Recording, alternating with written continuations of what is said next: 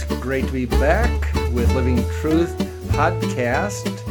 And this is a special little podcast that we're going to be doing today. I've got Daniel Hall here with me. Say Hello. hi, Daniel. Yeah, great to have you. And we're still kind of in transition as far as getting our podcasting booth going here out at the church building. And so we're doing this kind of in a little area right next to the kitchen, but I think it will work.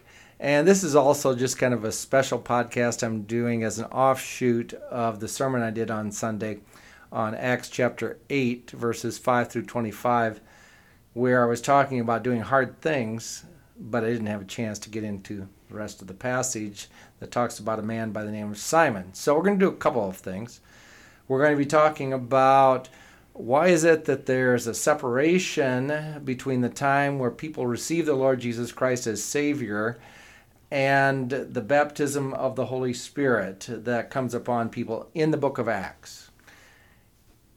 There's no separation today, and we'll talk a little bit about that later, but in the book of Acts there is, so we'll ask the question, what's going on there? Why is this happening? Then we're also going to look a little bit, hopefully we'll have time to look at Simon a little bit, and just some of the things he did that I didn't have time to dig into in the passage. The first question that I want to ask is, and I'll answer it, why is this important? Is this just something we're just doing academically? And at least one reason why this is important is there are people who will tell you that you need a second experience of the Holy Spirit, that you need to speak in tongues, or that you need to have some kind of an experience beyond your initial salvation. And there's some passages in the Bible that are a little more difficult to interpret, and so sometimes people will take those passages in directions that we wouldn't expect, and then people apply those passages in ways that are confusing, and then, like I say, they might come to you and say, well, you don't have all of the Holy Spirit. You don't have the full gospel. You don't have everything that you need. And I hope what you'll understand as we go through some of this study is that you have everything you need to live in the fullness of the Holy Spirit, to minister in the power of the Holy Spirit. Right, Daniel? That's right. And to answer your question, too, to say, why is this important? To add to that, it's important because this is what Jesus went through.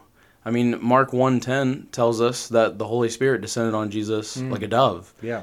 So therefore, he was baptized in water that same day, but then moments later was baptized by the Holy Spirit. So I do think it's important, for sure. For sure. In fact, first time in the New Testament is that passage. I'll quote from Matthew chapter 3, verse 11, where it says the baptism of the Holy Spirit is mentioned by John the Baptist in Matthew chapter 3, verse 11. And he says, I baptize you with water for repentance, but after me will come one who is more powerful than I, whose sandals I'm not fit to carry. He will baptize you with the Holy Spirit and with fire. And so John the Baptist is talking here about the ministry that Jesus has. And he talks about both a baptism of the Holy Spirit and a baptism of fire. I don't think those are the same things. I think that the baptism of the Holy Spirit is the experience that we have with the Holy Spirit. I think the baptism of fire refers more to the judgment that is coming in the end times. And we don't have a lot of time to get into that either. But just to know that I think these are two separate things that are being talked about there. Right, and even in the book of Acts itself, in the first chapter, Jesus specifically tells the disciples that the Holy Spirit is going to come upon them, which you can interpret as a baptism of the Holy Spirit. So. Yep, Acts 1, verses 5 for the Holy Spirit. That's exactly what happened. Acts chapter 2, we call it the day of Pentecost, and the Holy Spirit came. There were visible signs that accompanied the coming of the Holy Spirit. Acts 2, a loud wind. Verse 3, tongues of fire. Verse 4, they spoke in foreign languages so that the crowd of immigrants that were there would understand the gospel in their own language, in their own experiences, and they were amazed that these simple men from Galilee would speak the languages of the Parthians, the Medes, the Mesopotamians, Elamites, every language group that was gathered there. So there are other manifestations of the coming of the Holy Spirit in the book of Acts, and I read one scholar who said these other manifestations in Acts 8, Acts 10, and Acts 19, he calls, this is M.R. DeHaan, he calls these 3 additional mini Pentecosts. So we had the first Pentecost experience that took place there in Jerusalem. And then I think what DeHaan is saying is that a similar kind of thing takes place again in the book of Acts. And what we'll note if you study the book of Acts is that each time people have this happen in the book of Acts, it's for a new group of people. In Acts 8, it's the Samaritans. Acts 10, it's people who were not Jewish people who were Gentiles who came to believe. And then in Acts 19, it's followers of John the Baptist who were also added to the church. And so we can ask the question this way: why was there this delay between people responding to Jesus and the baptism of the Holy Spirit? Or why did we have these mini Pentecosts? Here's why. Jesus said you'll receive power in Acts chapter 1, verse 8. You'll receive power when the Holy Spirit comes upon you. You'll be my witnesses in Jerusalem, Judea, Samaria, to the ends of the earth. And so that's what's happening in the book of Acts, is to show the coming of the Holy Spirit on each of these different groups. Just as Jesus said would happen, there's a delay that takes place. And there's an outward manifestation that the apostles can see, oh, the gospel is not just for the Jewish people, it's for the Samaritans, it's for the Gentiles, it's for the followers of John the Baptist. But for us non-Jewish people, also known as Gentiles in the Bible, then is it the same case or is it different today? Yeah, and that's kind of the crux of the question. So one of the things we have to do when we come to the book of Acts, and we were just talking a little bit about context, and I think yesterday we were talking a little bit about it in terms of Bible interpretation. When we come to the book of Acts, we have to think about the context of the whole book. The work of the beliefs that we have, the ways we live is delineated. So there's a transition between Old Testament, New Testament, and so there's a transition in terms of the events that take place that are not necessarily to be repeated. The disciples waited for the day of Pentecost to come because they were in a transition period. Mm-hmm. These other people, like in Acts 8 with the Samaritans, where it says in Acts 8 verse 14, 15, 16, says, when the apostles in Jerusalem heard that Samaria had accepted the word of God, they sent Peter and John to them. Why did they send Peter and John? Because they were apostles.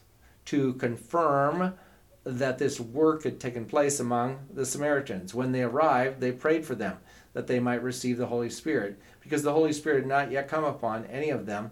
They had simply been baptized into the name of the Lord Jesus. Then Peter and John placed their hands on them that received the Holy Spirit. So yeah, there's a delay here, mm-hmm. but it was to show the Samaritans are being included in the church. And it was something unique. It was something transitional. Kind of like if you start an air conditioner, you can turn the air conditioner on, but it doesn't really start getting cold for a little while. The motor and the fan will run, the machine's working, but the machine does not put out cool air for a little while. And so during the transitional time between Old Testament, Gospels, up until what we would call the church age that we are living in, there's this transition in which, if I can put it this way, it took a little while for the ministry of the Holy Spirit to kick in and for the baptism of the Holy Spirit to become what it is today, where today it's a simultaneous event in which we receive the Lord Jesus and the Holy Spirit, and there's no lag between what we would call regeneration, being born again, and the baptism of the Holy Spirit. And it's really good too if you continue on in the next verse. It starts talking again about Simon the sorcerer, and then God actually used this moment to disprove him or devalue his following, basically, because Yes. he was growing in a following, Right. and so it's almost funny to the end that Simon offered them money to give him the Holy Spirit, and it didn't work because you can't buy the Holy Spirit with money. Exactly. If you were there on Sunday or heard the message that I shared, we talked a little bit about how Simon had attracted a following, had been doing some kind of miraculous gifts or some kind of magic or something, and people were just following him. And now he sees this ministry of the Holy Spirit, and like you said, Daniel, he wants to buy it. Right, and I don't know if it actually says, but it is possible too that this actually could have led to the saving of Simon the sorcerer as well, because they told him to repent, but I don't believe that it actually says that he did repent. It just, towards the end of that section in 25 or in 24, he just said, "Pray for me because I don't want any of these bad things you've said to come upon me." But it is possible that Yeah. it led to his It's a saving. We mystery. just don't know. Yes. It says, Simon saw, in verse 18, Simon saw the Spirit was given through the laying on of the apostles' hands. He offered them money, saying, "Give me this power also. So anyone on whom I may lay hands may receive the Spirit." Peter said to him, he's pretty direct here, "May your silver perish with you, because you thought you could obtain the gift of God with money. You have neither part nor lot in this matter, for your heart is not right before God." Something kind of sad and funny is basically he says, if you don't repent, you're going to hell. Basically, Yeah. That's the wording that is used here. And so, like you said, he tells him, repent of this wickedness and pray to the Lord, and he'll forgive you.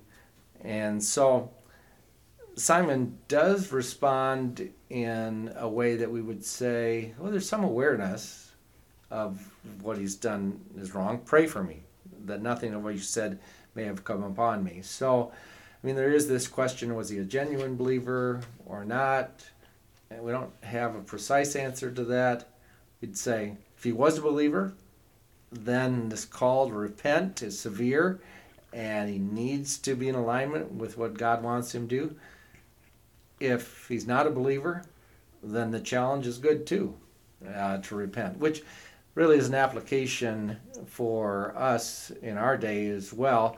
There are times where we can't really tell whether a person is a follower of Jesus or not, but in some ways the call to follow Jesus, to turn to Jesus, is similar in that we turn from self, we turn from sin, we turn to Jesus, and we follow him. And that's true for a non-believer. It's true for us in a sense on a daily basis as we preach the gospel to ourselves. We don't have to work to earn God's favor. We receive forgiveness. We receive the gift of God's grace. We receive the power of the Holy Spirit, and we live in it. And that's what Simon needed to do. It's what we need to do. Well, but here's a question for you then. So if that's what we need to do, and I completely agree with that, then what exactly does it look like to live in the Holy Spirit, to abide by the Holy Spirit, some people say? What exactly does that look like, and why is it important? Why is it necessary? Yeah, great question. Well, you go over to Ephesians 5:18, and it contrasts getting drunk with the power of the Holy Spirit, the filling of the Holy Spirit. It says in the beginning part there, don't get drunk with wine, but be filled with the Holy Spirit. And one of the questions that we would ask is, why is that the analogy that's used? Why is that the comparison? And so I think a part of the answer here is asking the question that I asked 2 or 3 weeks ago when I was preaching. That is the question, what are you filled with? And every day asking myself, I'm addressing myself, what am I filling my day with, my night with, my time among people with, my time alone with? What are the thoughts I'm filling it with? What are the passions I'm filling it with? And so I'm not sure we're going directly in answer to your question, but my point being that the reason why it's important is because what we're filled with is what we live out. Mm-hmm. And if we're not submitting to the Holy Spirit, if we're not responding to the Holy Spirit and to God's Word and God's truth and God's power, then we're going to be filled with something else. And we're going to be controlled by something else. Like I say in Ephesians 5:18, it's talking about being controlled by wine, by that fruit in their life. Or this person needs encouragement because they're living out the life that Jesus has for them, and they're indwelt by the Holy Spirit. Amen. And certainly our outward actions, our words, and what comes out of us is really important. What we do is really important. But it begins from the inside out. Mm-hmm. And so that's why that heart work needs to take place, and why that submitting to God and to the Holy Spirit needs to take place. And like I say, if somebody challenges you that you don't have the Holy Spirit, that's wrong. Because if you know the Lord Jesus Christ as your Savior, you have the Holy Spirit. 1 Corinthians 12:13 says, "For we were all baptized by one Spirit into one body, whether Jews or Greeks, slaves or free. We were all given the one Spirit to drink." Amen. And if you do a little bit of study on the book of 1 Corinthians, 2 Corinthians, and you know anything about the church in Corinth, you discover there were people that were all different kinds of maturity levels, dealing with all kinds of issues. But if they were a genuine believer, this passage says you're a part of the body of Christ and you have the Spirit in your life. And so that's the role of the Holy Spirit in what we call the church age, is that we're brought into the church, into the body of Christ, and we then operate in the power of the Holy Spirit. We have the sealing of the Holy Spirit and the filling of the Holy Spirit. And just as we were talking, we live out of that fullness every day. Yeah, and something that I really like that Pastor Ryan said in his sermon, I think it might have been the very first sermon in Acts in this series. And he said that you are completely indwelt by the Holy Spirit once, but, like baptized in the Holy Spirit once, that is, but you are refilled constantly with the Holy Spirit. Because, I mean, we're human beings and we have a limit. You know, we're going to run out of fuel eventually, just like a car. But the car still has its engine, whether it has fuel in it or not. So you just got to refill it and put gas in the tank. You know, it's the same thing where we've got to be refilled by the Holy Spirit just to keep us going, keep us encouraged. And one great way to do that is through meditating on God's Word, reading it and understanding it, and trying to focus in on that and spend time in the Word is a great way to be refilled. Amen. And all the different spiritual practices that God invites us to utilize in our lives, the community of faith, brothers and sisters in Christ, to encourage us and speak truth to us, prayer, just coming to God and crying out, "God, help me. I need help on this day." And other ways that we pray and fast, and we come before God and worship Him, and we're in the Word, and all these things then are part of that process of responding to the leading power, the filling of the Holy Spirit. Spiritual practices. I like that phrase. So if somebody asks me if I'm religious, I'm going to tell them, no, I'm a spiritual practicer. There you go. Might scare them off. Well, hopefully it produces some intrigue and some interest, but who knows? People respond in lots of different ways, and we love them no matter how they Absolutely, that's right. Yeah. All right. That's what I got for you today. And so thanks for listening in, and we'll be back on track with some regular podcasts. I know Pastor Ryan's working on some here related to family. I'm going to do a few, and we've got some new ones that Daniel and Ben are going to be starting in a little while here. Yeah. We're kind of working on that, but we'll let you guys know what's going on. Exciting times here at New Hope Church. Amen. Good deal. Thanks, everybody. God bless.